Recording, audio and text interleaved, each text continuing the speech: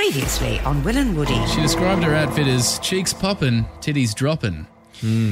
That's wild. It's Will and Woody's Weekend Review. Oh, don't you love it? You'd take that very creepy laugh back if you could, wouldn't you? Probably. It's just hard to listen to. It's been a huge week, Woods, and it was kicked off, actually, by ARIA award winner, but also a woman who could name drop for Australia, Amy Shark.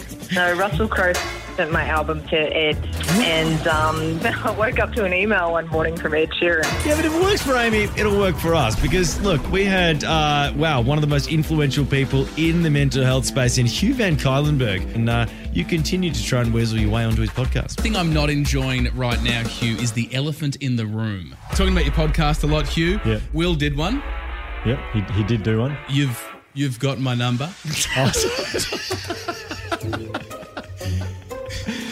It's not the biggest elephant I've ever seen in my life. We've also had some ripper callers this week, like Ashley. Talking the visible G-string, tasteful or tactless? I was going to say tasteful in maybe 2003, but now, we've got this women's movement and we're doing the right thing. Come on, be more respectful, ladies. Let's get our boobs out instead.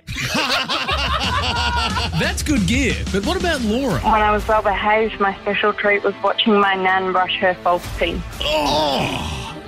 And then when she died, I got to keep the false teeth. What the hell? That was a bit awkward, but not as awkward as when Dave Thornton came on the show with us, and then we did a quiz after, and one of the callers didn't even know who he was. Which comedian's on the show next? Well, I wasn't listening. Who is it?